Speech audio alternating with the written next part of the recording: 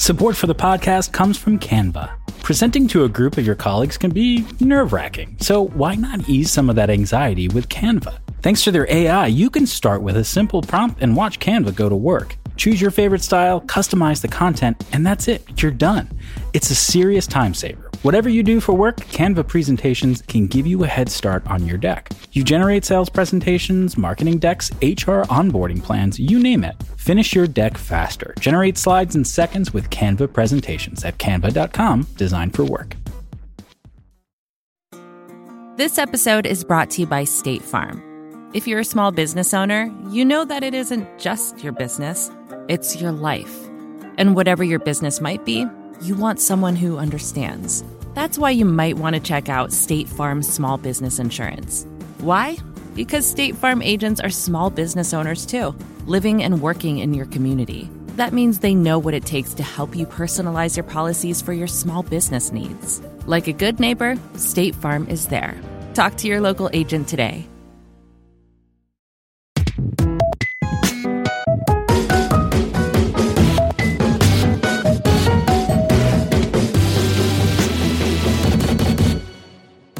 Hello and welcome to Roadcast, the flagship podcast of the Dynamic Island.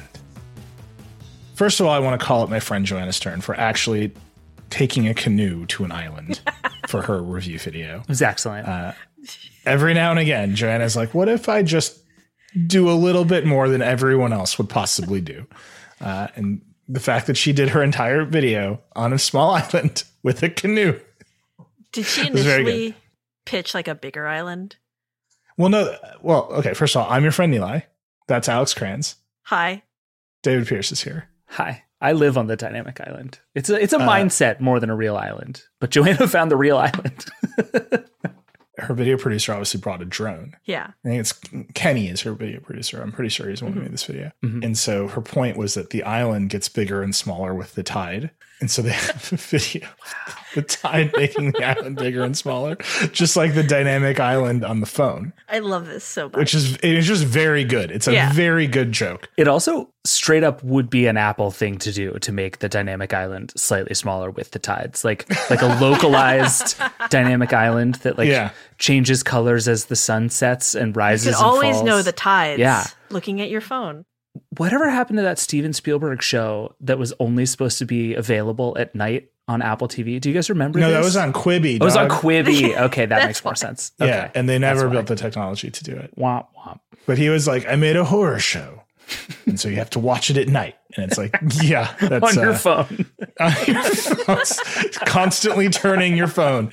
And they announced it with such fanfare. Oh, yeah. Yes. Right? It's like the show's only available in the middle. And it was very much like that's how a lot of TV worked for quite a long time, actually. It was only available at night, for 30 minutes once a week. Put that show in the Dynamic Island is what I'm saying. That's where Quibi goes. No, if Apple did the tide sensor thing, they would be like, we have built a custom array of tide sensing robots. Monitors the coast of California, and that is constantly, in a very privacy respecting way, constantly beaming tide information to your phone. All right. So a lot to talk about this week. Indeed, we reviewed the iPhones 14. We also reviewed the Apple Watch Series 8. iOS 16 is out. David reviewed that. Sony brought out the PlayStation VR 2. Google canceled more stuff. We also, our new website launched, which we did a whole podcast about. That came out yesterday, but it's like 3 days later. It's old news. It happened on Tuesday. I'm very tired. You've also been talking about the website nonstop for, as long as I've been at The Verge and potentially much longer than that. Yeah. Do you want to talk more about the website? How are you on website talk? Here's what I'll say. So the podcast David made with me and the Tara and Matt from our product team, we did that like before it went out. So like what I will say is now the thing's out. I think we have a lot of people who make products in our audience. You have no idea how it's going to go, right? You just have to, like, I've been looking at this website for 6 months. I've been reading our site exclusively in these designs for like 2 months. And, the first wave of feedback to everything is like, fuck you, change it back. Like, that's just the way life goes. Yeah. And so we were expecting it, and we certainly got that. And I think those people tend to amplify one another, especially on Twitter, the social network that I'm trying to escape with our new design. So if you're tweeting at me, change it back. I can just get your headlines on Twitter. It's like, well, yeah, I mean, that is the dynamic I am fighting against. I'm fighting against the hostility of this platform. We are together as a family. On the flip side, a couple days later, we're starting to get way more notes. I'm getting notes in my emails. I'm getting notes on Twitter. We're getting notes across our team. It's starting to click for people. So like you can open us first thing in the morning and see a bunch of cool stuff. And you can check us once at night and see a bunch of cool stuff. Yep. And that's like, yeah, we didn't get it right. We don't think it's perfect. It's not done. We should change some things, and we will. Like, that's like how it's going to go. And here's what I will say to you, to everyone. Apple made you use iOS 7 for 1 year. They're going to ship Stage Manager to a lot of people, and it's going to be like that for 1 year. Like, we're going to change our site faster than that. So just like breathe. We wanted to try some things. Some of our site is like the most cutting edge web development you can do. And maybe it's a little too cutting edge. Maybe we need to back it down a couple steps. But the main thing, which is, did I just publish the tube filter top 50 that I look at once a week to our site in 5 seconds and point out that the number of channels in the top 50 that are primarily YouTube Shorts channels keeps growing every week? And then that was done in 4 minutes. And I got to share our audience with Tube Filter, which is a great resource, and not have to overdo it and have that be on our. Yeah, I got to do that. And like, if we can just do that a little bit more and make it valuable for people to check one more time a day and not have the toxicity of social media, I think we're going to be fine. And so, yeah, we're going to tweak the colors and fix the breakers, and we're going to do all the things. We're going to keep Blurple. Blurple is deeply important to a lot of people. Blurple is extremely good. But here's what I think the main thing we have to change is, people keep saying there's too many fonts. There's only 3 fonts. What you are really reacting to is that the display of regular articles and the display of the quick posts are too different. So we actually just need to make them look more the same. And that's like a pretty easy change. But you have to do it. But like, I think once you make that change and it's just, there's more visual consistency, I think we're going to be fine. Yeah. And I will say the thing that's been the most fun for me the last few days is like way more of our Slack is now on our website, which I think is very cool. Like I went on vacation in August and I got yelled at for being in Slack. And I realized one of the reasons I keep opening Slack is because we have this channel called Goods Tweet, because I think there used to be one called Good Tweets that's now dead. So now there's one called Goods Tweet. And there's just like a long running list of like funny tweets in that channel. And I literally check it on purpose because I like it and it makes me happy. And it's like, we've just built venues to put that stuff on our website, which was the point. It's like, our job is to like see cool stuff on the internet, and we want to give you more of it in public. And people are just having a blast with it. It's just so much fun to do. It's great. Yeah. It's fun for our staff to be a part of our community, and doing it on other people's platforms seems self-defeating. So we're going to try to do it on our own. And yes, that's a big change. And yes, the whole site isn't just a list of headlines anymore. But we think this is there are so many ways to get lists of our headlines. Like infinite. You can build custom RSS feeds for days. There's a page on our website that is 1 decade old. We'll put a link in the show notes about how to build custom RSS feeds out of The Verge. It all still works. Yeah. We've been committed to RSS if you are listening to this show, you know that we have been committed to RSS at a DNA level for like 1 decade, and we're going to keep doing it, and we'll make an RSS feed for all the stuff. If you want those views, you can get them. You can just follow us on Twitter. We just tweet all the headlines every day, but we're going to try something else on our own platform. So like I said, we'll iterate. I'm more pleased. We made everybody talk about a website in 2022. Yeah. That's like the spiritual victory of making everybody talk about a website in 2022 is very high. The reacting to the complaints about people wanting the website to be more like a direct injection RSS feed to the brain, fine. But like, I'm happy that people are reconsidering the value of the web in 2022.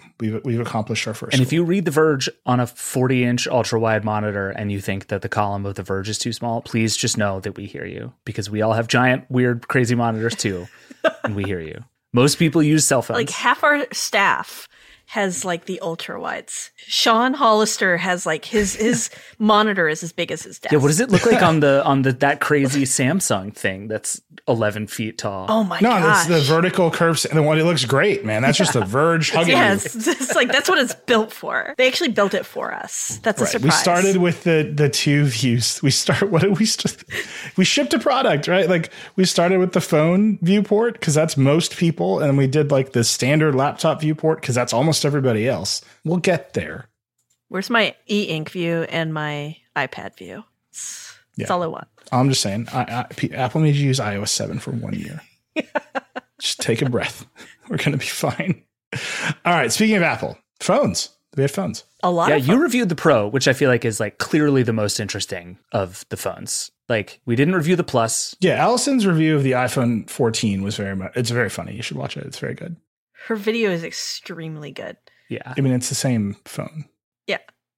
Only now you can tell you if you're in a car crash. It's even more the same phone than I realized. Like the thing I at least hoped was that in the camera in particular, some of the like little upgrades would add up to something. And it kind of sounds like they barely do. It's like very much in the vein of if your phone is dying and you need a new one, this is probably the one to buy. If your phone is not dying and you don't need one, don't buy this one. And keep your phone. I think the iPhone 14 is indicative of the fact that maybe there are no more people without cell phones. Tell me more. Certainly not who might buy iPhones. Right. Like Apple's entire game now. I mean, if you just look at the pricing of these phones, right? It's I know the 14 Pro price off my head. They start $1,000 and the big one is $1099, right? But then the carrier subsidies are out of control. It's just they're totally dependent on the carriers now because the carriers are all into your upgrade cycles. They really want you to upgrade those phones because you'll sign another 2 years of 5G service for whatever reason you might want to do such a thing. Like Apple has created a world in which most people who are going to have iPhones have their iPhones, and they need to be competitive and compete with Android and conquest those users. But that huge installed base, if they can just turn them regularly, they're going to sell a lot of phones. Well, and it's almost like the incentive to make it dramatically better every year for those people is almost going away, because now it's like you're going to keep your phone until you need to upgrade for one reason or another, and then you're just going to upgrade to whatever the new one is. So the thing where Apple has to like ship something spectacularly new every year because that's the upgrade path for people is just gone. How many people is that upgrade path for, though? Like the ones who are doing it annually. I know a lot of people on our staff do, and probably a lot of our listeners are doing the annual, but I feel like a lot of people are now just doing like 3-4 year upgrades. And even then it's the same thing. Like I got to wait until there's a reason to upgrade. 5G was not a reason for a lot of those people. I mean, the carriers will happily lie to you and tell you. Yeah, carriers will tell me differently, but your mom, Alex, is on, if I remember correctly, like an iPhone XR, right? Yes. Your mom is going to buy an iPhone 14 and it's going to be like magic, right? Like it is going to. She's not though, because she watched Allison's video, so she's like, I guess I'm going to get a 13. Is she going to buy a Pro? Oh, she's going to buy a 13. Even that will feel like a huge upgrade, right? Like the summation of these over the course of 3 or 4 years is huge, but each individual upgrade now is so iterative, pretty minor. Yeah. I mean, I held off. I'm on an 11 Pro. My 14 Pro is currently in Kentucky. I'm so excited for tomorrow. And my understanding of your situation is that you live in New York and your family is in Texas. Is it on its way to you in Kentucky, or has it stopped in Kentucky? I just checked the UPS tracking, and it's like you landed in Kentucky. I didn't know if you had like a burner house in Kentucky. has a P.O. box in Kentucky. Just like, I'm working an elaborate tax scam. It's technically my main residence. Well, not anymore. Like, it's now everybody on the podcast knows. Yeah, the Kentucky State Tax Authorities are on the case. If you work in, if you're a tax auditor in the state of Kentucky and you're listening to the broadcast, let me know. I would just, what's that like for you? We have a lot of Alex information to tell you. Don't call them. Anyway, don't call them. It's fine. We are excited about the upgrade is the point of all this. Yeah. I'm fairly excited about it because it actually feels like for me, the dynamic island was the moment where I was like, oh yeah, I'm going to upgrade for that. Oh, cool. Which is probably very stupid. My sister was like, who would upgrade for the dynamic island? And I was like, well, I did. I just bought a phone for it. I mean, it's fun. Yeah, and it feels like. But I think that the cycle has been 2 years, and it is stretching its way to 4. Right. And you can kind of see that Apple's slowing the pace of iterative updates. So year to year, it's almost nothing. Yeah. Right. 4 years, it's massive. Yeah. And probably your battery is shot. So you're like extremely excited that your phone's going to last That's the biggest part for me, is I'm excited for my phone to last more than 4 hours. Yeah. Well, yes, 4 hours. Yeah. So we've now dispensed with talking about the iPhone 14. And that's the iPhone 14. Which we have not actually talked about at all. Get like the the iPhone 14 exists to be upgraded to. Mm-hmm. It does not exist for any other like meaningful reason. It's just slow iterative updates and it's there. They cannot advertise the new 48 megapixel camera. They can't advertise a new chip in the 14 Pro. Commercial trying to explain they can't it. advertise a new design. They can't advertise the size of the camera bump. What do they got? They got the Island. And it's like, oh, that's why they named it the Island. Yeah. Yeah. It's a great, actually, I've super come around to the name. Because if you are me and you are walking the earth and people are like, what do you think of the dynamic island? You're like, let me tell you about notifications and status alerts and smartphone operating systems. And you're like, this is actually how I want to connect with people. Yeah. This is the bond that will bring us together, is your newfound interest in smartphone alerts. And then I look up and they have been running for minutes. The distance between us has grown so immensely. With their little Pixel phone. But that's why I have this community. Yeah. So that's the 14, right? I think it is just a very iterative update. It is designed to capture that group of iPhone 11 owners who are, it's time to upgrade. And I think all those people will be very happy. Yeah. If you have an iPhone 13, just like stay away. Actually, I think the iPhone 13, in particular the iPhone 13 Pro, you can get it on sale. Tremendous upgrade target. It might be actually a superior upgrade target than either the 14 or the 14 Pro. Yeah. Oh, that's interesting. So like if you have an iPhone 11 and you can like get one of those on sale, that's a good idea, right? It's like a very complete phone. And this is really the point. This was my review of the 14 Pro. The iPhone 13 is complete. It is a finished thought. Yep. In Dieter's review of it last year, he was like, there's not a lot here to say. Right. And like you kind of. Yeah, they did the thing. Yeah. And you kind of end up reviewing iOS. Yeah. Right. At like a basic level. And that's like, it's Apple, it's hardware and software and services. And that like Tim Cook will give that speech. But as a product, as a finished product that melds hardware and software, there was just not a lot of rough edges to the iPhone 13 Pro. Yeah. You can criticize the camera in some little way, like all this stuff, whatever. It didn't have an always on display. It's like all this, it didn't have a bunch of Android features, basically. With the 14 Pro, they've added an always on display. They've added the satellite thing. They've added the island.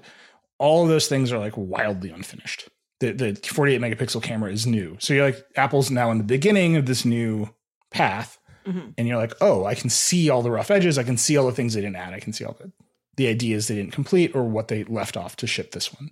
And that's like pretty exciting. At the same time, it's also like, boy, there's a lot to criticize here. Yeah. Well, and I guess what I wonder with the 14 Pro, and even still wonder kind of after reading your review, is like, is there a long road towards something really cool here? Or are we going to get to the iPhone 15? They're going to like polish all those things. And then we're going to be back to thinking like, okay, they more or less finished this medium interesting thing they were trying to do. I think you got to take it in chunks. Okay. So the island, I think we won't know if it's awesome or if it's 3D Touch Part 2 until next year. Right. Like straight up, the live activities API has to ship, which is turning into a huge deal for Apple, right? This like background task live activities API that they're doing in iOS 16, which we saw when we saw it at WWDC. I think Dave and I both were like, oh, that could be a whole thing. Mm-hmm. But it is the foundation of the dynamic island. So all the concepts they showed from Flighty and Lyft and all that, like they all need to use it. It's the sand underneath the dynamic island. Oh my God. Yeah. What are islands made of? It's the volcanic rock. Sand? It's the volcanic rock. There you go. It's the dormant volcano underneath.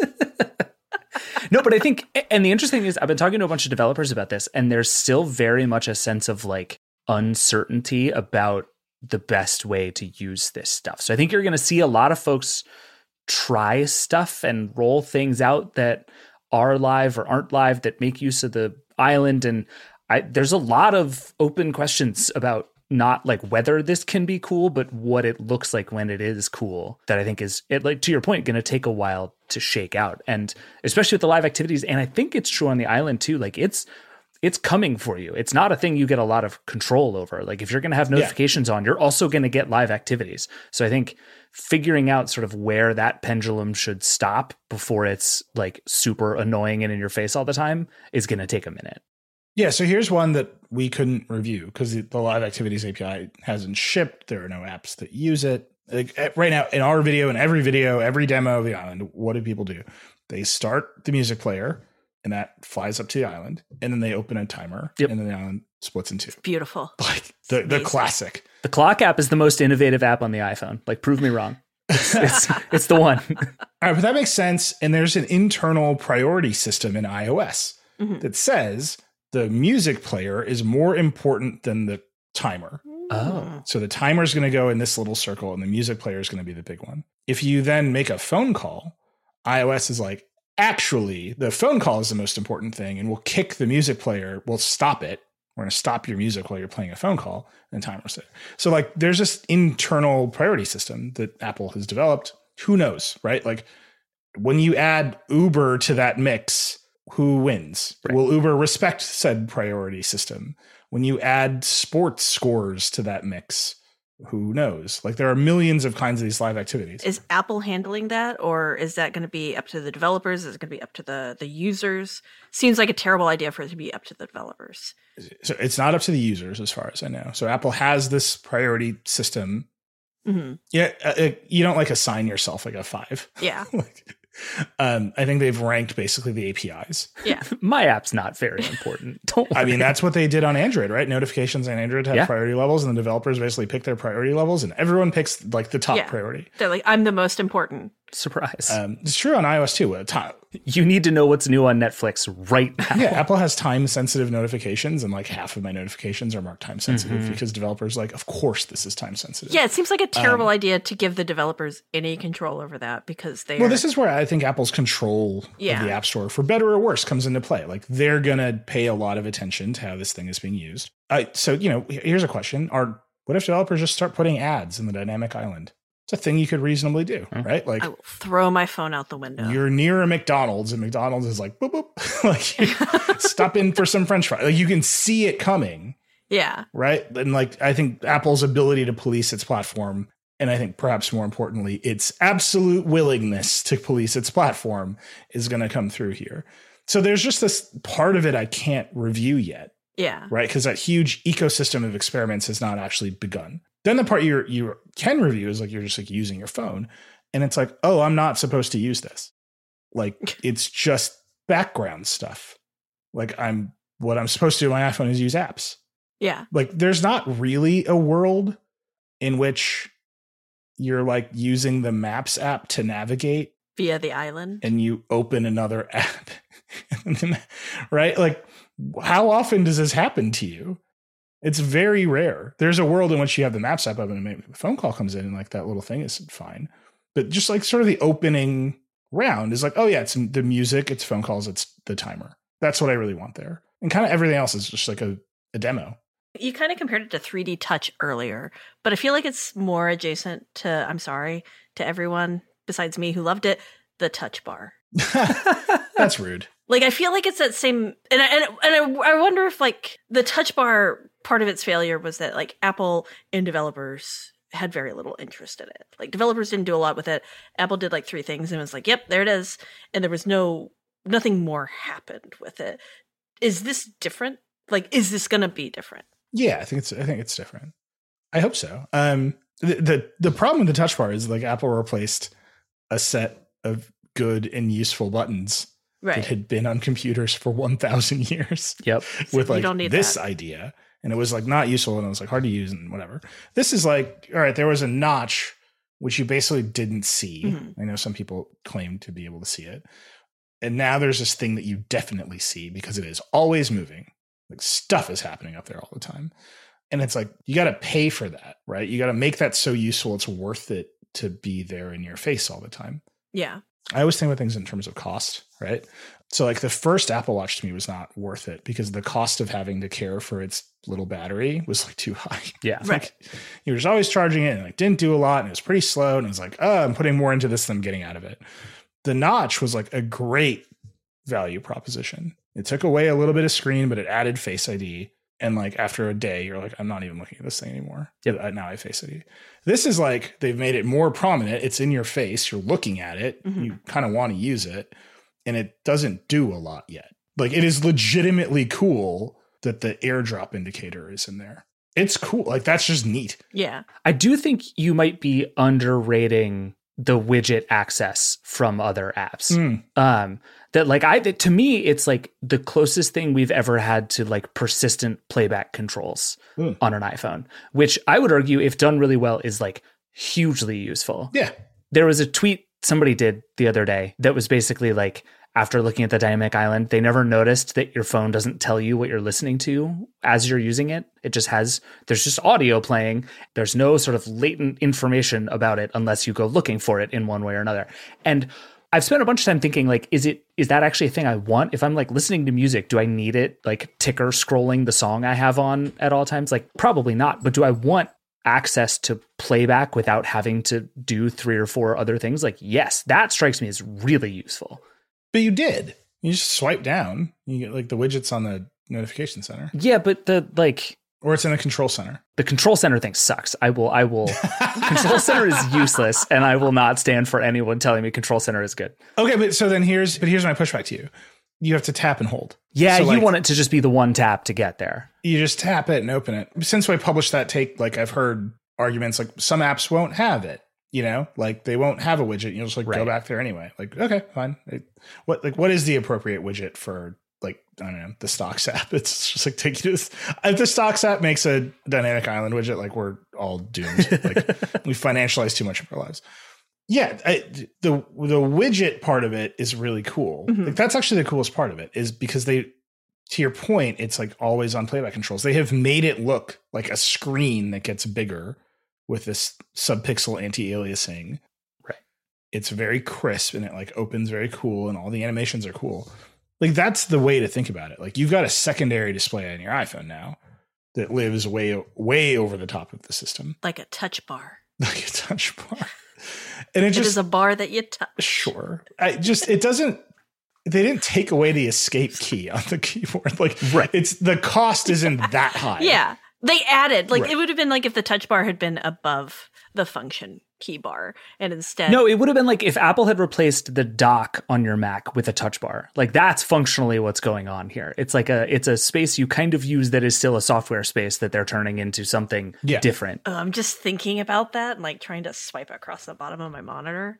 That's gross. The look on Alex's face right now is incredible. Ugh, no, thank you. Absolutely not. Yeah. So like we'll see, like that's my big. This is what I mean. So the first bucket is like a year from now, we'll be able to confidently evaluate the dynamic island. Yeah. Right now, I'm just telling you, the trade-off is a little bit upside down. Like it's more in your face.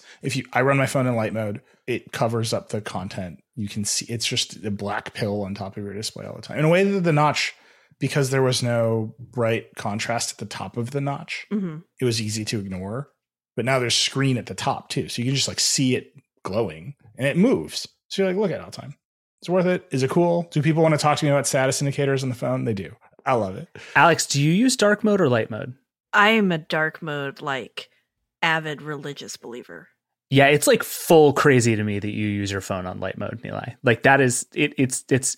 Do you just turn on your phone at night and it blinds you to death? Well, based on tweets about our redesign, I am not the only one. I mean, we have some light mode lovers also at theverge.com. I mean, I too love to be blinded by my phone every time I turn it on. It's great. Like it's upsetting to me. I have like a white screen on me right now, and it's giving me great lighting on one side of my face, and that's the only reason for light mode. Okay, so that was the first bucket. A year from now, the second bucket is like, who knows? Well, the other thing I put in the year from now bucket would be the camera. Yeah.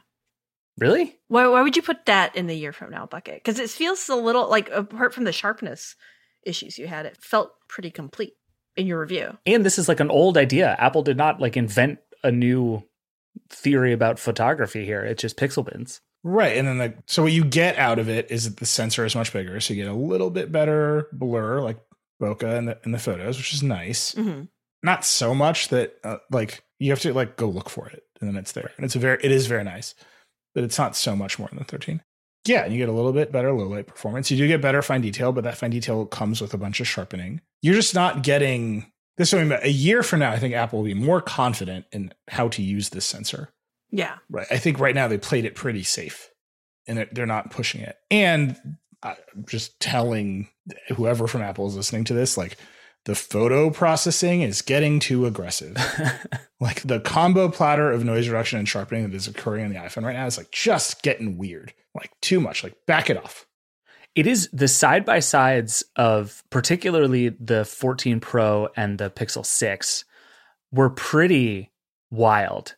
Just that it's like, and you even say this in the review, it's like, these are two photos of ostensibly the same thing that just have wildly different opinions about what a good photo is supposed to be. And you can look at them both and they're both pretty good photos. It's like, this is in incredibly bad lighting and it's a relatively like sharp, nice looking photo, but it is stylistically like miles apart from each other. And it's wild. Like it's gotten so much more pronounced over time. Samsung has this like very warm tone idea about the world where everything is like colorful and smooth and beautiful. Samsung phones are on a different planet. I don't know what else to say about this. Like they're in a different dimension where everything is a different color. I kind of like the world it lives in. It's a very like optimistic universe that Samsung's phones live in, where everything is like beautiful and the sun is always setting. So the last time I did an iPhone Pro, I didn't do last year. 2 years ago, I did the 12 Pros. And my takeaway that year was all these phones are the same. They all look the same. Like no differences exist. And then this year they're as wildly different as they've ever been. I mean, like in bright light, when you like shoot a person on a city street, like they look exactly the same. But it's on the edges when they have to make decisions. It's like it's hard to even describe. Like they're making artistic decisions that are wildly different from each other. Yeah, and the Pixel is very sort of like neat and tidy, and then Apple is just like, let light rain, see what happens. Just like the dynamic range. Yeah, it's nuts. On the 14 Pro versus the Pixel 6 Pro is incredible. Like you're looking, I can like look into these buildings on the Pixel 6 Pro, and I simply know that there are buildings there with the iPhone. Yeah. And they're very bright. They're very brightly lit up. You know, it's like other stuff like Apple, it does not appear Apple spent a lot of time on portrait mode. You know, and like Samsung is just even the baby S22, not the S22 Ultra, does better portrait mode segmentation of like hair. It's a bummer. Than the iPhone does now. It's just like, dude, there it is. And we actually did that demo with the S22 just because it's interesting to see that the not Pro Samsung phone is outperforming the iPhone 14 Pro. I mean, I think that, you know, the Pixel is contrasty and moody and always has been. Apple is, what'd you say, Alex? It's like Festival of Lights. Like it's very Thomas Kincaid. Yeah. Everything is very bright. There's almost no shadow. Like, can you switch it? Can you switch it to rich contrast mode or like mess with yes, you can do all these things. But it's just, I think Apple they've like backed themselves into a corner with the processing a little bit. And I think now with a new sensor that can collect more light, they can get out of it and go to a different look that does not require them to do the amount of noise reduction. Because when you shoot 48 megapixel RAW, I was just about to ask. It's not like the world's noisiest photo. Like it's a fine photo. They're huge. It takes the shutter, like when you push the shutter, the capture time is really long. Oh, interesting. Like I would not run around shooting a 48 megapixel Pro RAW. Like you'll just get annoyed and the file's like 80 megs. Like you're going to destroy this phone in one afternoon. But you can see there's a lot for Apple to work with there. But I think they're a year away from that thing. And then God only knows, like they've rebranded this whole thing as the photonic engine, and really the main move there is they've moved deep fusion, the mid light and low light pixel by pixel. Now they're running it early in the process on uncompressed data. Mm-hmm. And it's still just like, what does sweater mode do? Like, did this do anything? Like, who knows? But like, you know, they're getting more comfortable sort of talking about their processing pipeline as something other than magic, you know? And like, I think that's good. And I think they can start making different decisions. So that's what I mean. It's a year away from being like, oh, there's a 48 megapixel sensor in this camera. You can do stuff that the 13 Pro definitely cannot do. And right now they're just like right on top of each other. Yeah. So is the next turn there then to basically open up like a new set of camera modes to people? Because it feels like what you're describing is like Apple has this like incredible amount of raw power now. And the solution is to give that back to users.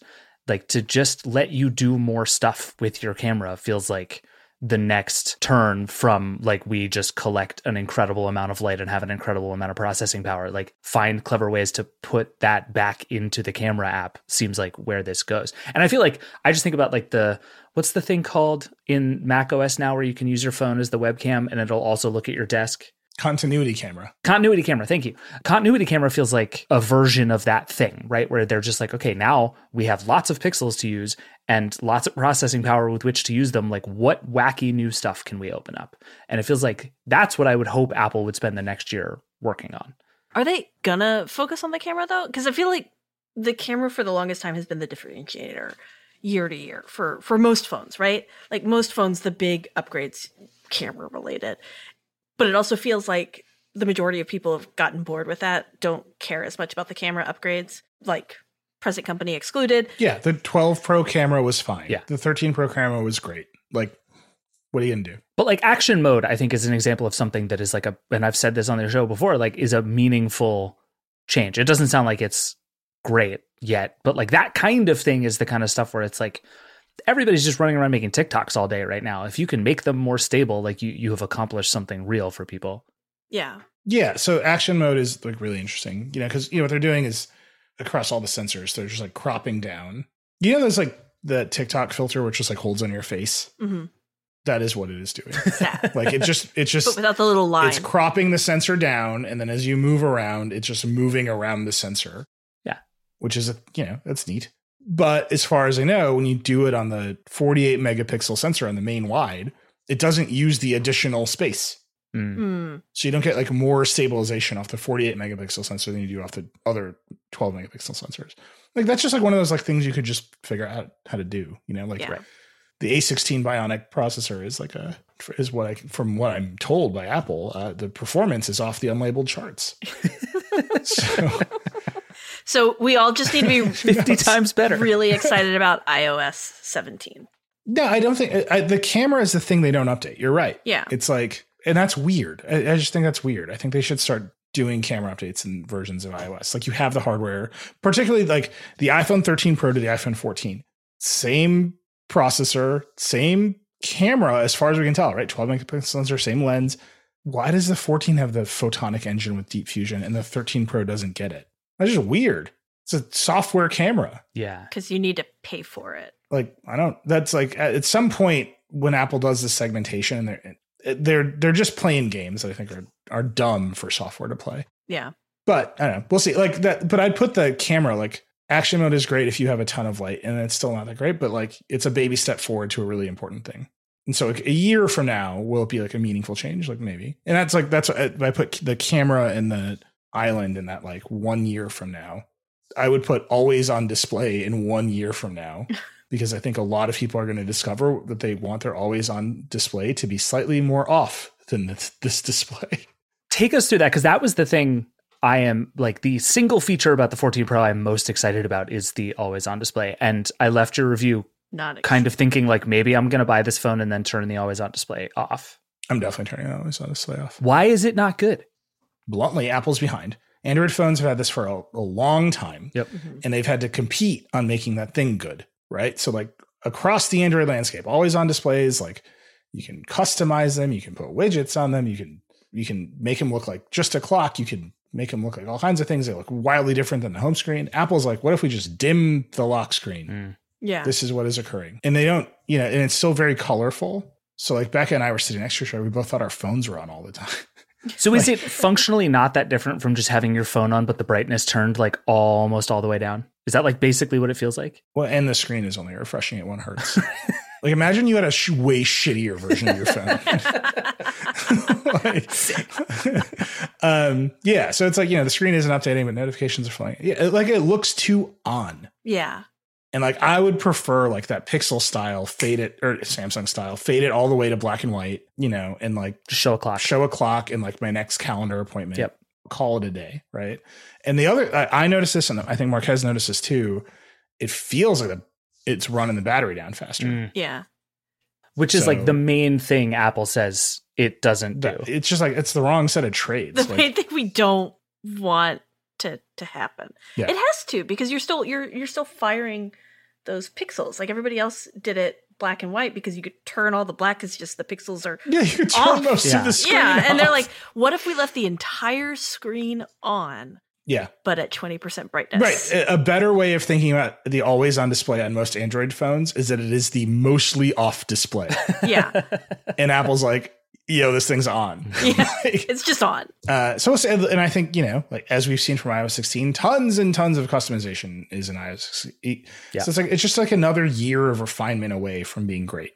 Yeah. These are all the reasons it got an 8. Like we reset our scores because we had score inflation. But I'm just like, well, always on display, like not a thing. Like camera is like pretty much the same. Like I wouldn't say it's necessarily better than the Pixel or the S22 Ultra. In fact, in some ways, it's definitely worse. In some ways, it's much better. But it's like it's a tie to just behind. Like that's how I would put the camera. On video, I think it's way ahead of everybody, as always. And then the island is like, who knows? It's crisp. Question mark city. It's very crisp. And the rest of the stuff is like satellite connectivity. It's like it's not even out yet. And I can't review it. I can just tell you it's there. Car crash detection. Like, I don't know. You didn't crash a car? We did not crash a car. I have heard tell that there are some plans to crash some cars. I have also probably heard that. Yeah, we're going to, Alex, after the show, we have to figure out our insurance for us for the car crashing. It's going to be great, guys. Stay tuned.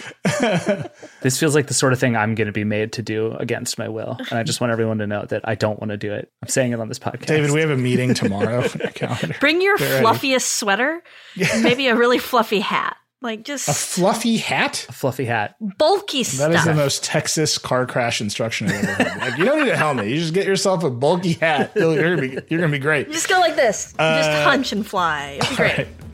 Right. We got to take a break. Yes. We've been talking about the iPhone so much. Come on now. We're going to take a break and we'll come back and talk about this watch. Yeah. I tell you what, wear your fluffy hats. We'll be right back.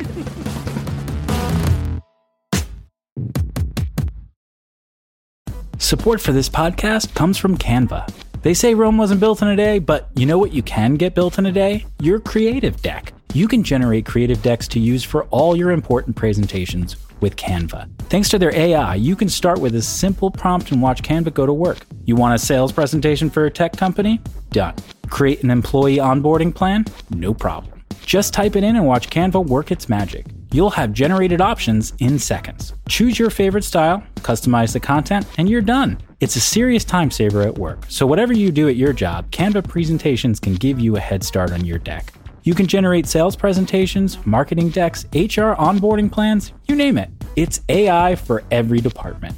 It's easy to learn, it's even easier to use. And because it's built in Canva presentations, you can stay focused on the task at hand with no app switching. Finish your deck faster. Generate slides in seconds with Canva presentations at canva.com, designed for work.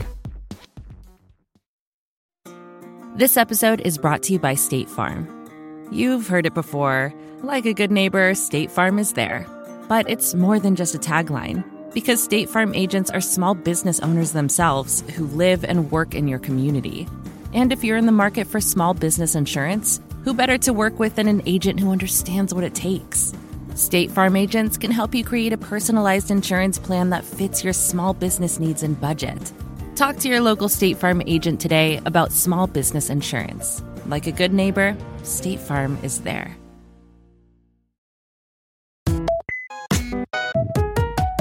We're back.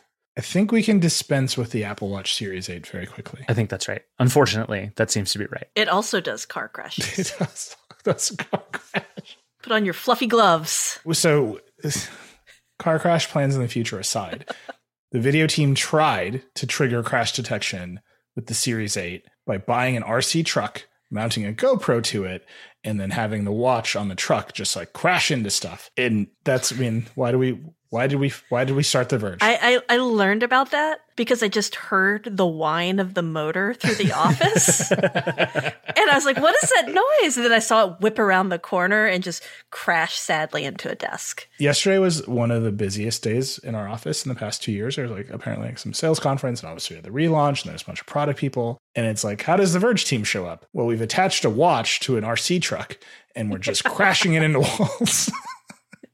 This is what we do here. Welcome. We're professional adults. Yeah, it's great. It did not work. We did not generate sufficient G-forces to trigger, or the watch was like, silly children. Yeah. This won't do it. The only answer is to get slightly bigger vehicles until it actually triggers. I think it might also know that it wasn't on a person. So I think we have to get like a lukewarm sausage and like, just be like trying to trick it into the capacitance detection. No, we have to put David in a Power Wheels and then see what happens. I'll do it. I think you're just getting in the car with a fluffy helmet on. That's what you're doing. It's in the mail. Get ready. So the Series 8, largely the same as the Series 7. And I think V's point was if you have like a Series 3, you should upgrade and you'll have the time of your life and everyone else will be fine because the new WatchOS will bring you almost all of these features. Right. It's kind of the same story as the iPhone 14, right? It's like if you use the one you have and it is obviously nearing the end of its life, upgrade to this one, you'll be psyched. If you already have one that you like quite a bit, don't worry about it. Nothing is going to change. The Ultra seems to be a very different story, but we haven't reviewed that yet, so we'll see. But the Series 8 is like, for me, it's like I haven't had a watch in a few years. I was like all in on the watch for a little while and then kind of like tapped out on having too many notifications on my wrist. So I just like stopped being an Apple Watch guy for a few years. And I think I'm going to get back in. And now the question is like, if I had bought a Series 7, I would not feel the need to upgrade. Now I can't buy a Series 7, so I'm going to buy a Series 8 because it's just the one to buy. Yeah. But there doesn't seem to be anything. If you've bought a watch in the last, say, 3 years, it's very unlikely that anything here is going to blow your mind. It's wild to me that Apple got to this point of these like teeny tiny annual upgrades this quickly with the watch, but this just seems to be kind of where we are. I mean, they could fix the battery life. Like, there's stuff they could actually be doing that they're not, or that they haven't. I'm not sure that's even true, though. Like, it's a small thing. Well, they did fix the battery life with the Ultra. They made it gigantic and stuffed a giant battery in there. Just shove a couple more batteries in there. They solved your problem. Yeah, I think it's interesting because the reason we're saying the iPhone 14 is at this iterative stage is like they're out of iPhone customers. Mm-hmm. And so now they just have to be there and then squeeze you for Apple TV money like as hard as they can. The watch is not there, right? The total market for Apple Watches is the installed base of the iPhone. And as far as I know, they have not yet arrived at 1-to-1 Apple Watch to iPhone sales. If they are, Apple is lying on its earnings. Yeah. Well, I mean, that's part of why they did the thermometers, right? Temperature readers. What are those called? Temperature sensors. There we go. Your belief is that the thermometers, that there are people around the world with iPhones being like, if only I knew what temperature it was. No, because I think this is part of, there's been this weird gender divide. Oh, I see what you mean. There's been this gender divide in wearables. Oftentimes people who identify as women have been pointed towards like, get the Oura Ring, get a Fitbit. Like, you don't need a whole lot. Oh, you identify as a man, you need the biggest, smartest watch you can buy. And this, like, Apple kind of perpetuated that by being like, look at this manly, enormous Ultra, and then look at this smaller one that can track your period or help you anticipate your ovulation through temperature readings. No, it cannot help you do that. It can't. It can help you. It can tell you after the fact. It'll tell you afterwards, and then you can use that to be like, maybe I'll have a better idea for next time. Right. And then Apple is not on the hook for their off-book, unlicensed FDA. Right. That's just you guessing. That's you guessing. Right. You just want to get that sensor and go for that. But it's very like fundamentally appealing to these women and saying, hey, if you don't want to go get one of these other devices out there, if you want to be part of the Apple ecosystem, we've got you now.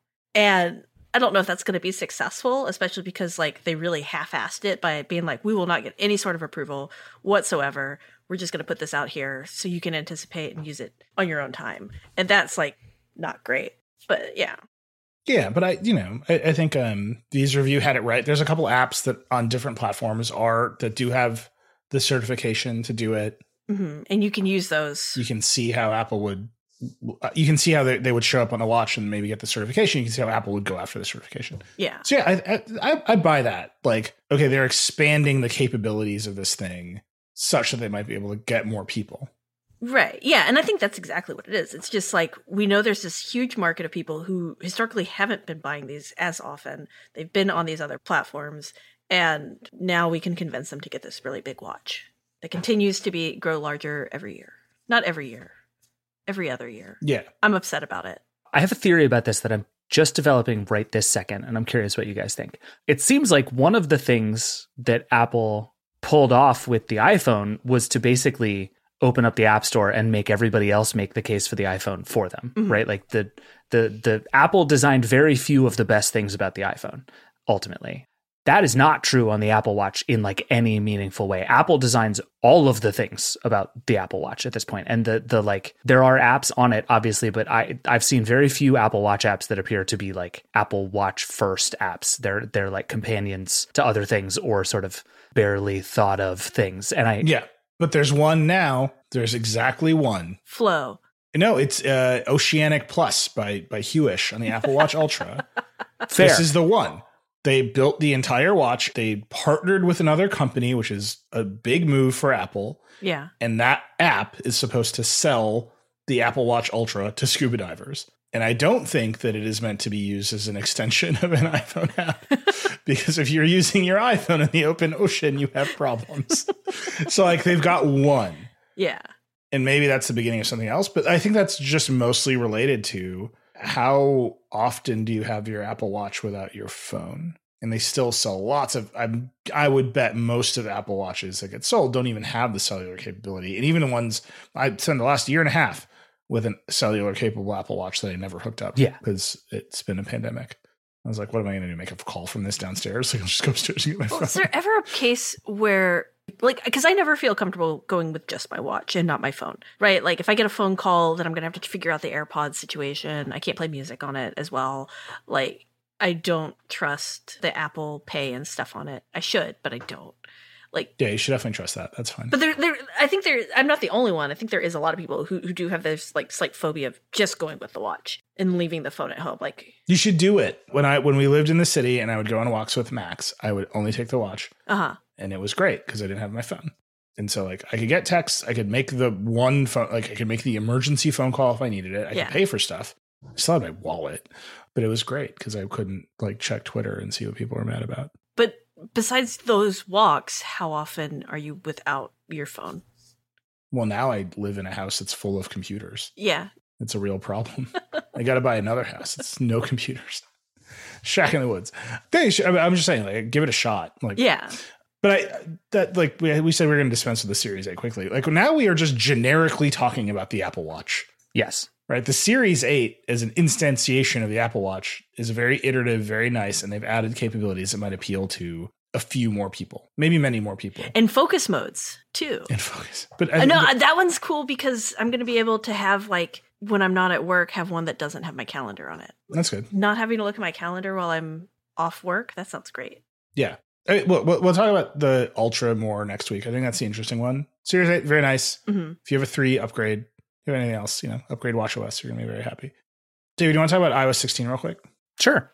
I mean, you've used it actually in a funny way, in a more advanced way than I have. Like one of the funny things, it comes back to what we were talking about before, right? Like one of the most interesting things about iOS 16 is going to be live activities and the dynamic island. Because the whole like thesis of iOS 16, if I was to like have a big heady thought about iOS 16, is that it is trying to make your phone do more things without you having to do them. And we've talked about this already on the show, but it's like the always on screen is about this, like, how do you get information without having to open up your phone, which I think is like an absolutely correct path for Apple to be on. Based on your review, it doesn't sound like it's handling it perfectly, but like lock screen widgets are amazing. Like, huge win. I wish I could have more of them. I wish they were more interactive, but like I can tap on my phone and I can see what is next on my calendar and I can press one button to take a note on my phone. You went widgets instead of the cutout? Yeah, none of my pictures are cool enough to need a cutout. Although I do now, my calendar widget is over top of my wife's face and she is not thrilled with that, I would say. There was some consternation, but I think it's great. And like having a bunch of different lock screens that like Alex was talking about are hooked to focus modes is great. There's like these little ideas, especially about the lock screen, that I think Apple got like really right. And then everything else about iOS 16 is just like common sense stuff that it would have been great to have had several years ago, but it's here now and pretty happy about it. And that's basically been the story of iOS for a while, is they're just like, oh, here's a feature you want. We made it for you. Yeah, it's interesting because all the stuff you're describing that you want on the lock screen is stuff that I have in my Apple Watch. That's interesting. Right? Like I never do any of this customization because like what I use the modular face in the watch. Right. Yeah. So like, all right, there's the calendar. I can just look at it. Like there's not much else, I guess. That's a weird dynamic. Yeah. Right? Like you can overload your lock screen with ambient information, or you can just like overload your watch. Right. Yeah. No, I think that's right. Yeah, I did the cutout because I don't need the widgets. Like those are all on my watch. Yeah. But I do have one quibble with iOS 16. I was talking with Will Joel, our creative director, and we were mainly talking about the Verge website, and I was grilling him on the colors and everything because I wanted to understand it because I just think it's neat to talk about color choices. Is it the clock fonts? It was the clock fonts. we immediately started talking about the clock fonts. So like I was like, look at these fonts. I'm talking about the Verge site, and I'm like, these fonts are great. Unlike these fonts. And he had a really, really interesting point that I thought was great, which is that like the watch fonts, they've given us so much choice. It's almost anti-Apple because they've given us these really ugly watch fonts, right? Like they are all kind of unattractive, and they didn't think it didn't have that like Apple touch, because Apple usually is so good at design, and if it's going to give you choices, it's always going to give you choices that it thinks are aesthetically pleasing. And I refuse to believe that it thinks these fonts are aesthetically pleasing, especially because they don't, like the serif fonts you can choose don't work with the widget sans serif fonts. Yes, they clash, and you're like, this is ugly. Yep. And so un-Apple, and it was just really. I hate it. That's what they want. It's MySpace time for Gen Z, and it's going to happen on their lock screens. That's real. I mean, the fact that that Widgetsmith app is so massively popular is like, there are definitely people at Apple Park who took notice of that like people want to make their phones uglier in the service of making it look more like them. And that's actually the correct thing for Apple to do. I also, Alex, to your point, I think it's not Apple. I think what you just described is Johnny Ive. Like the thing where it's just like, this is the right answer, and if you don't like it, you're wrong and can just go screw yourself. Yeah. That's Johnny. That was all Johnny Ive. And I think like when he's gone, you can draw a pretty straight line to this stuff. He was that Apple design. And I think if that was Johnny, and this is like obviously an operating system made without his influence for the most part, as far as we know, less than previous years at the very least. Less influence, certainly. Yeah. Then what does that mean for Apple in its own philosophy about design? Because that's a pretty radical shift to say, like, to go from being like, we know it looks good and we'll guide you, to, I don't know, here's some fonts, here's some colors, you do you. It's not, it's some, that's right, it's some fonts and some colors. If Apple was like any font, and that's what I want. iOS users are like Comic Sans. Let's do it. Like Wingdings. They're not doing that. They pre-selected some aesthetics for you. But they're bad aesthetics. And you may engage in them. But they're like, some of them are very ugly. I agree. But I think like even when you go to pick a lock screen, it actually does this in a very interesting way, because it gives you, it basically like stack ranks what it thinks are good ideas. And it'll even pick a bunch of your photos that it's like, what if you use this photo as your lock screen? That might look nice. But then if you like, picked a photo of my friend Sam at his wedding. Crushed it. And it was like, don't you want a picture of your friend Sam at his wedding to look at every day for the rest of your life when you turn on your phone? And I was like, no, Apple. What's wrong with your friend Sam? What do you have against Sam? Like, I mean, he's fine, but we're not friends enough for him to be on my phone like that. All my lock screens are of you guys. I don't know what you're talking about. There's already a TikTok meme of like people changing the lock screen for their side pieces. It's pretty good. It's like pretty good. Focus modes. That's a good use of focus modes. I'm in my cheating focus mode. It's you, babe. It's all you. All right, we should take another break. I can't wait for these live activities. It's the point of iOS 16 is like live activities. Yeah. It's gonna be cool. It's gonna be very good. Like it's a big deal, and it's just like not here yet. All right, we got to take another break. We'll go through a little lightning round when we come back. We'll be right back.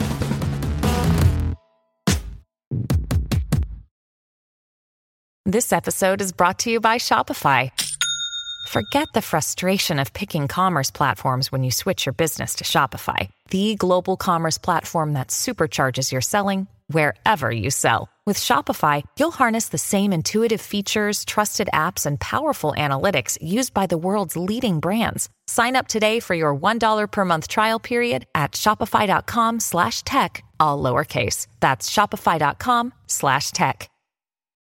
Look, Bumble knows you're exhausted by dating. All the must not take yourself too seriously and 6'1" since that matters. And what do I even say other than hey? Well, that's why they're introducing an all-new Bumble with exciting features to make compatibility easier, starting the chat better, and dating safer. They've changed, so you don't have to. Download the new Bumble now. Okay, we're back. Do we want to talk about the Pixel Book? I do, but before we do, can I give one more iOS 16 thing? Yes.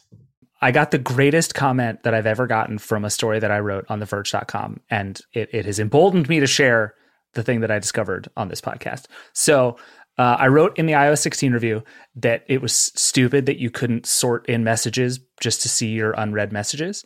Mm-hmm. Because that's stupid, and you've never been able to do that, and it's stupid that can't happen. You can unsend messages. That's great. You can edit messages. That's great. You couldn't just sort to see the unread ones, and we all have that one message from like 2.5 years ago. That's the reason you still have the badge on your messages app. Anyway, I got a bunch of people on Twitter, thank you to all of you, who said, actually, you can do this. There's a thing at the top left that says filters, and if you go to filters, you can now filter down to unread messages. No. But you can only do this if you've turned on a feature in settings. You go to settings, messages, scroll all the way down and turn on filter unknown senders. It's not on by default, but if you turn it on, then you go to the messages app and you will have a filters button at the top and you can filter just to see your unread messages. What? This is the greatest thing ever. I wrote about it on The Verge and it was like this hidden feature lets you filter. And I just, for everyone listening, I just blew both of their minds right now. This is the greatest thing. And then there's a red button. This is incredible. You can select all and mark red. It's magic. Well, I can't do that because I need to get back to some people. But I wrote about this and somebody commented saying, usually when I read the 10 hidden tricks, it's all stuff I know, but I didn't know this one. So thank you. Aww. And I was like, yes. So turn on filter unknown senders, filter unread, life-changing. You're welcome. The other thing, the reason that I had filter unknown senders on already is because I have an app called RoboKiller, which is amazing. It not only blocks spam calls, sometimes it just takes them and plays a script at them. Yes. And that script can be bonkers. And then it records that. And then sometimes you can just listen to that interaction. That's a podcast I would listen to. Funniest thing that you can do on your phone. It's like just an old man going, hello, hello, for 5 minutes and a desperate spammer trying to get through that wall. That's, like, I want that. That's awesome. It's a very good, highly recommended. It's like $4 a month. And every now and then I just listen to them. But that's why I had filter unknown senders on. They need to do it with text when people reply to spam text. Yeah. Yes. So now if you delete, I found this out because I got a spam text yesterday. I'm on 16 and I deleted it and it said, do you want to report this as junk? Ooh. And I was like, what? Love that. Game changer. Yeah. And then I deleted another text and I didn't want to report that one as junk. I was like, no, that's just my mom. Stop. That's just my friend Sam, like, who's this not is on why you my should buy your mom an iPhone. Yeah. Our messages app is industry leading. The worst. Okay, let's start with the Pixel Book. So this is a rewind. Rich Miner comes back to Google to start a tablet division to make hardware. Okay. All right. And then they're like, yep, it happened. Yep, we're excited about Android tablets again. Then there's a recession, in quotes. Yeah. Depending on who you talk to on what day, right? Ish. And Google's like clamping down. Sundar's telling people like tighten up, be 20% more productive. Remember how at Google you could like spend 20% of your time inventing Gmail? We're done with that. Do stuff that we want you to do instead. So Google's clamping down. They just shut down Area 120, which is their like inventions factory. Mm-hmm. We've covered a bunch of inventions. They're spinning off Project Loon Tech into some other. That's the internet balloons. Remember when every tech company was like, what if internet from the sky? Yeah. And Google was like balloons and Facebook was like planes. And I don't know. So Google's clamping down. And it seems like one of the things that got clamped was the next Pixel Book. Yes. And they're just winding it down. Yeah. So according to our reporting, they knew what this thing was going to be. It had been prototyped. It was scheduled to launch next year. And not only is that not going to happen, the team that was building it is no longer. They were all told to find jobs elsewhere in Google, right? Yeah. Which is also just a funny thing that you can be like, hey, you still work here, but find a job. Find something to do, why don't you? Yeah. Well, be more productive. Yeah. And I think, look, it's one of those things that like if 100 million people had bought a Pixel Book, they would still be making Pixel Books. So this is the kind of thing that there's like a small set of tech nerds who really loved the Pixel Book. The Pixel Book was perfect laptop hardware. I will go to my grave believing this. 100%. It was perfect. It needed like the second version of it would have had slightly smaller bezels and it would have been fine, but it was unbelievably great. It's still my favorite laptop hardware I've ever used. No, the Chromebook Pixel is my favorite laptop hardware. The Chromebook Pixel was also actually that's not true. My 16-inch MacBook Pro with an M1 Pro is the best laptop hardware I've ever used. That's fair. It's all about that Pixel Book. But the Chromebook Pixel came out 9 years ago. And like yeah, my mom still uses the one that I got her, and it is lovely because I bought her one with Core i7 to run Chrome. It kicks Chrome's It's great. It was overkill at the time, but it's great. It's still rocking because it just runs Chrome. Yeah. I mean, and I think the story really here, as Alex and I were working on the story the editing, Alex Heath, Alex Kranz had nothing to do with it and deserves nothing no credit. at all. I was like, ooh, a surprise. But Dan Seifert sent this link to a study saying basically that like the PC market had this huge run up in the course of the pandemic and has like crashed back down to earth, and Chrome OS has crashed even harder back down to earth. Mm-hmm. And basically what we've learned is that Chrome OS, massively successful in schools and education, really has not made any inroads in any interesting way anywhere else. And you know who doesn't want to buy lots of $1,000 Chromebooks is schools. Yeah. And so there was no way for the Pixelbook to continue to exist, which makes me very sad, but I also sort of understand. I really think that for a lot of people, a Chromebook is the best choice for a laptop. I agree, but the market does not agree with that. I believe disagree. It to my bones that is true. I disagree. We already have people who, Monica did that great story last year about people who were raised up on phones and Pixelbooks, so they don't understand file hierarchies. Mm-hmm. And like, that's why I'm like, no, Chromebooks are bad for your full-time for home your computer. Like Alex is like, what I need you to do is understand the concept of a file. Yes, you're home. That's the Vergecast. We're here for you. But I honestly, the holidays are coming.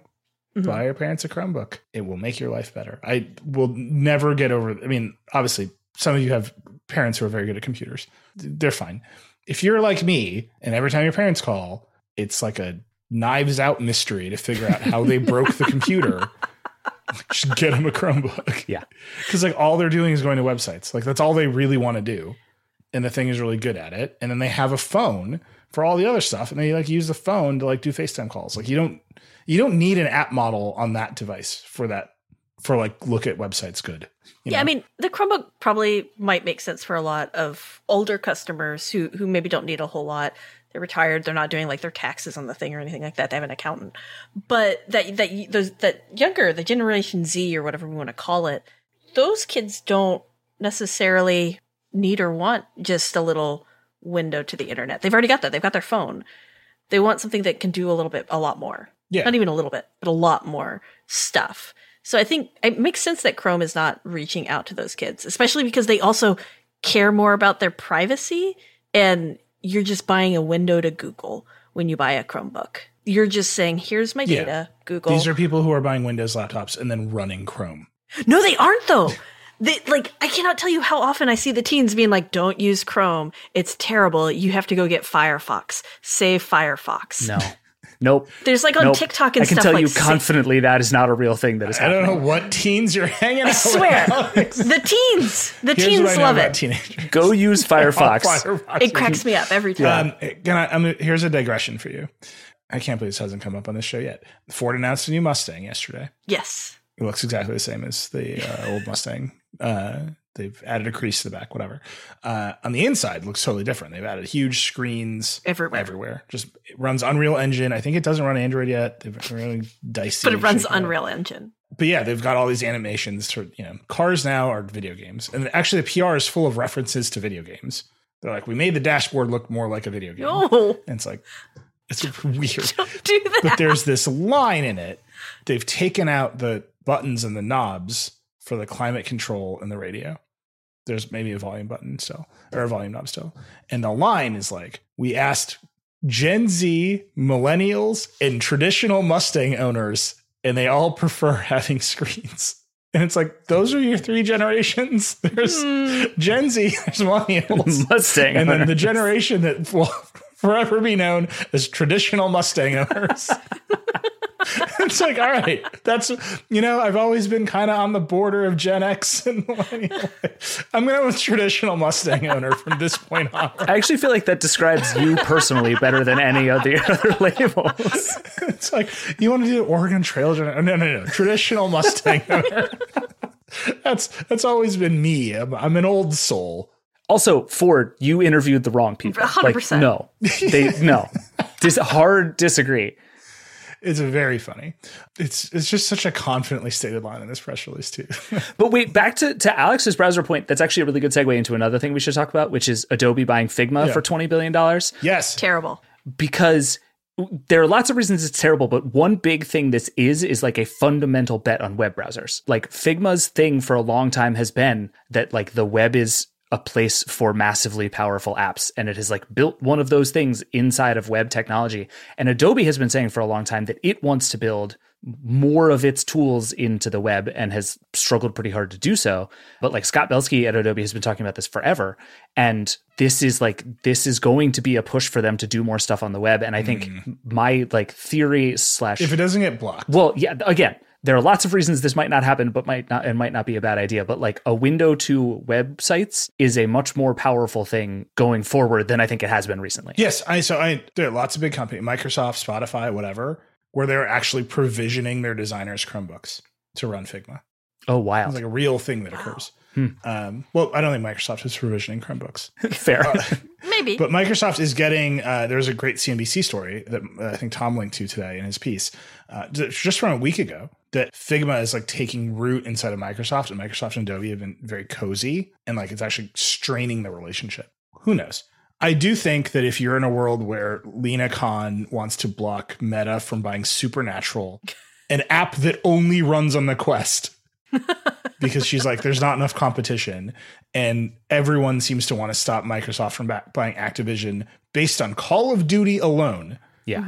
That Adobe, which has Adobe XD, buying its only real competitor in Figma, probably needs to get stopped. Maybe it's too wonky. You know, maybe the FTC doesn't know what Figma is, but in this world, it's like a big deal. And so I don't know. We'll see. I would just imagine they're going to charge head first into antitrust time. I just can't, like, I feel like Adobe has been this company we always kind of dance around when it comes to antitrust, because they have effective monopolies in a number of places, including like that image, you know, Photoshop. Like, it's Photoshop. You go somewhere and they say, can you do Photoshop? That's it. And I wonder why it's taken this long for the antitrust eye to even glance. Well, it hasn't glanced. They're like, we're going to buy Figma. I mean, I feel like it's probably glancing right now. I feel like Lena Khan's on the verge right now. She's seen it. Yeah. She knows. She's glanced. Well, no, but when Microsoft set out to buy Activision, there was like there was a run up of like Microsoft executives saying how open they were going to be. Like, you know, they set the stage. You know, like, we love openness. We're going to do our app store. We got thing. GitHub. We're great. Yeah, right. And then when they announced it, they announced all these principles. They've been trying to say that Call of Duty, I think Tom has reported this, like they sent a letter to Sony by just doing some math based on what they're saying. Yeah. It's 7 years of a commitment. They haven't said 7 years exactly, but they said a few more years in the existing deal. It's like, you have to like, no, like you can add it up and it's like 7 years. Like Microsoft did a lot of like pre-work around regulators to like butter them up into approving this deal. It's still not going to succeed, maybe, right? Like, it's still getting all this scrutiny. Adobe is like, I don't know, we're just buying Figma. Like, yeah. It's like, why is nobody? It's wild, because I feel like I see more complaints about the monopoly at Adobe than I do even Google and Microsoft and Facebook and everybody else that we talk about Meta being these big antitrust nightmares. I think one of the reasons, well, one, Photoshop is Photoshop. Yeah. There are a lot of competitors to Photoshop in the world. Yeah. Right. And the switching cost is actually like zero, right? Apart from Photoshop files in the cloud or whatever. But they're not, like, it's still, most people expect Photoshop to be the thing you use. Yeah, but that's just like the market has picked a thing that you use. Like Adobe is not out there locking you into Photoshop. Like, the world of ad agencies is like, we use Photoshop. Right. Like, here's the skill you need to have to work at this company. Fine. And then with XD, the design program, like Figma was winning. Right. So like the people complain a lot about how much Creative Cloud costs, and to become a young creative in the world, you got to pay all this money a month just to show up at work. Yeah, it's an expensive proposition, and maybe they should be cheaper, but like 1-to-1 for those apps, like Final Cut exists. It is meaningful competition to Premiere, I guess. Yeah, like there are lots of image editors that are not Photoshop. The fact that the industry has set a standard for its professional software, I think, is like fine. It's here where there's like a people are not using the Adobe app. They're using this app from a startup. And Adobe's like, whatever, we're just buying it to foreclose competition that you get the scrutiny. Yeah. We'll see. I don't know. That's what it seems to smell like to a lot of people, right? Which is like everybody has Facebook buying Instagram because Instagram was cool on their mind right now. And that is like, that looks an awful lot like what Adobe is doing here. They're saying, oh, they've figured out something we can't. They're cool. We have to eat them before they eat us. And like, that is a dynamic people are primed to see in a way that I think they have not been in a long time. Yeah. I don't know whether it's actually the case here. It certainly looks like it on its face, but it's going to be interesting. But I would be willing to bet that the FTC has never once had a meeting about Adobe, with the possible exception of like today or tomorrow. Like, do it. Listen, Adobe runs a gigantic ad business. Yeah. I think Adobe is fundamentally one of the most undercovered companies in tech. I think it is absolutely fascinating. And like, totally agree. We have a new reporter in the UK. Her name is Jess Weatherbed. She is creative. She's part of the creative community. Like, she's going to write a story about the Figma community and the reaction to Adobe. And I'm excited to point her more directly at Adobe overall. Okay, Alex, I just want you to explain one more thing before we go. Okay, what's that? I'm just going to read this headline that you wrote. Oh, I know what it is already. Hell yeah. It's a great headline. I've read it so many times and I didn't read the story just because I was like, I'm going to try to make Alex explain this to me.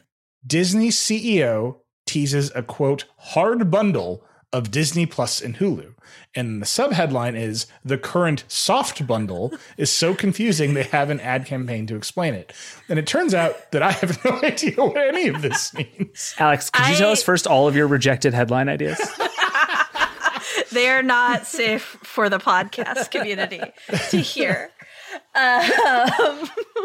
But yeah, I didn't know what a hard or a soft bundle was until this week when Disney's CEO teased this stuff, Bob Chapek. Where did he tease this? Bob 2. I actually don't remember where he teased this. I wrote this whole blog and I forgot everything.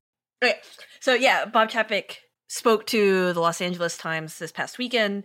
He was at D23, which is Disney's big fan event. They announced a whole bunch of movies, Marvel news, Star Wars stuff, tons of trailers, new trailer for Willow, which only me and 4 other people are excited about, but boy, are we excited. And he kept talking about hard and soft bundles. Like, this was just part of the conversation they were having. And a soft bundle is when you take a whole bunch. Imagining somebody going up to Bob in the middle and being like, Bob, you know people can hear you. Right? Don't talk about this here. What is a soft bundle? So a soft bundle is what we have now, which is Hulu plus, or whatever they're calling it at the moment. So it's Hulu, it's the live TV, it's ESPN Plus, it's Disney Plus. That's a soft bundle. Most companies are doing this. HBO Max is doing a soft bundle now with it and Discovery Go. A hard bundle is just an app where all of the stuff is in one place. But instead of calling it an app, they called it a hard bundle. Okay. So a hard bundle is when they just make Hulu and Disney Plus the same app. But Hulu, Disney Plus, and ESPN. And it was really weird how he phrased it, because he was talking about it would be all of the experiences in one place, but somehow saying that was different than an app that was just Hulu and Disney Plus merged together. Right, because you don't want to mix the Hulu shows with the Disney. So it's like an app with 3 tabs, and that's a hard bundle. I think it'll be like you click into it and you'd be like ESPN, like an app with sub apps. What would that app be called? Would it be called the Disney Hard Bundle? I hope so. Be called Bob's Hard Bundle. That's what it would be called. That's it. That's the Vergecast, everybody. We got to the inevitable conclusion of this conversation. We tried to avoid it for as long as we could. It took 1 minute and 18 seconds. Thank you, David. We're very sorry. Liam will be marking this episode as explicit. So kids, just tell your mom what happened here. And you can have a conversation about that with your parents. I'm very sorry. It makes sense to me that they would like make everything one app. Yeah. Right. But doesn't ESPN have its own? ESPN should be over there. Yeah. And I think that's what they're trying to figure out. And also, are they even going to be able to buy Hulu? Because Comcast CEO this week also was like, hey, I know that everybody's expecting us to sell our 33% share to Disney, but maybe we want Hulu. And it would make sense. Well, that, and also the other thing Comcast said that I loved very much was basically intimating that what if Hulu is actually worth $1 trillion? They're like, we'll sell it to you, but it is the most expensive thing in the history of the universe. Disney, do you still want it? But I will say, to me, the like, there's a lesser version of this, I think, which is basically just that they stay 3 separate things, but you have to get all of them. And I think that would not totally shock me if Disney is just like, cable. This is the price. You get everything. It's cable again. And it's like, oh, you don't watch sports, but you want to watch Disney movies? Like, what's up, everybody? It's 1992 again. You're going to pay for it. And if Disney wants to fund all the stuff it wants to do, especially with ESPN, it's basically going to have to force a lot of people who don't want to watch sports to pay for sports. So I would not be at all shocked if that's where this lands. I'm required to say that Comcast is an investor in Vox Media, our parent company. We also made a Netflix show, which people should know. It's a good show. True. You should watch it if you haven't Polygon yet. made a Quibi show. That's a real thing that happened. It's, I also really liked The Bear on Hulu. I don't know now. if that's a disclosure I should make. It's very good. That's true. Yeah, I watch NFL Primetime on ESPN Plus every week. It's another disclosure. It's a great show. Really great music. The end. All right, we should wrap this up. We have gone way over. By the way, speaking of Comcast, they're rolling out 2 gig speeds to millions of people. I usually have nothing but unreserved scorn for this company. But I don't believe actually them. Faster internet access is pretty good. That's true. But they're saying to millions. So if you've gotten 2 gig internet access from Comcast, let me know. I'm very curious. And we'll all come over to your house, hang out. Oh, shout out to Chris Welch. He totally scooped the Sonos Sub Mini, which was announced. It's $429. Yeah, it was great. It's very good. Got that totally right. All right. Next Wednesday, David, you're doing the hotline, right? Yeah, we are going to take all of people's burning Apple questions. So if anything you want to know that we didn't cover or stuff that you have feelings about Apple, 866-VERGE11, or I should say, if you don't want to call or can't for some reason, you can record a voice memo and email it to vergecast@theverge.com. That works great too. All your Apple questions, send them along. And then on Monday, we have a little mini series starting. Yeah. About the future of music on this show, which I think will be very good. Alex, do you have the first episode of that? Yes, I will be on the first episode of that, and I am talking with Charlie Harding, who is a music journalist, and I believe also on the Vox Media Network with his podcast, Switched on Pop. Yeah. Switched on Pop, right? It's great. Charlie's been on the other show that I'm not allowed to say it in this show. That was a good episode. We talked about... You're not allowed to talk about it here. We only talk about the Vergecast and Switched on Pop, and it's a really, really good conversation. We revealed far too much about our musical tastes. It was great. That's right. Speaking of the other show, on Decoder next week is Ryan Peterson, the CEO of Flexport. He's spicy. So Flexport is like a logistics company. We had a little supply chain conversation. Very good. It's good. I'm excited. Might have gotten himself into some trouble at the end. We'll see how it goes for him. But it's good. It's fun to talk to him. You can tweet at us. I'm at Reckless. David's at Pierce. Alex is Alex H. Kranz. Redesign is up. It's running. We are not going to revert it to the other way. It's like such a weird question. But we're just going to keep improving what we got. But I promise you we're going to improve it. Thank you for visiting us. In particular, I want to hear from Vergecast listeners about it because the whole point of the site is a community. And this podcast is the heart of our community. So by all means, reach out to us with feedback. We are eager to hear it. That's it. That's the show. Rock and roll. And that's a wrap for Vergecast this week. Thanks for listening. If you enjoy the show, subscribe in the podcast app of your choice or tell a friend. You can send us feedback at vergecast@theverge.com. This show is produced by me, Liam James, and our senior audio director, Andrew Marino. This episode was edited and mixed by Amanda Rose Smith. Our editorial director is Brooke Minters, and our executive producer is Eleanor Donovan. The Vergecast is a production of The Verge and Vox Media Podcast Network. And that's it. We'll see you next week.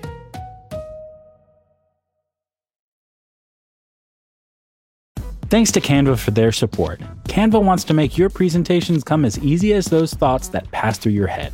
And thanks to their AI, you can start with a simple prompt and watch Canva go to work. Choose your favorite style, customize the content, and you're done. It's a serious time saver. Whatever you do for work, Canva presentations can give you a head start on your deck. You can generate sales presentations, marketing decks, HR onboarding plans, you name it. Finish your deck faster. Generate slides in seconds with Canva presentations at canva.com. Designed for work.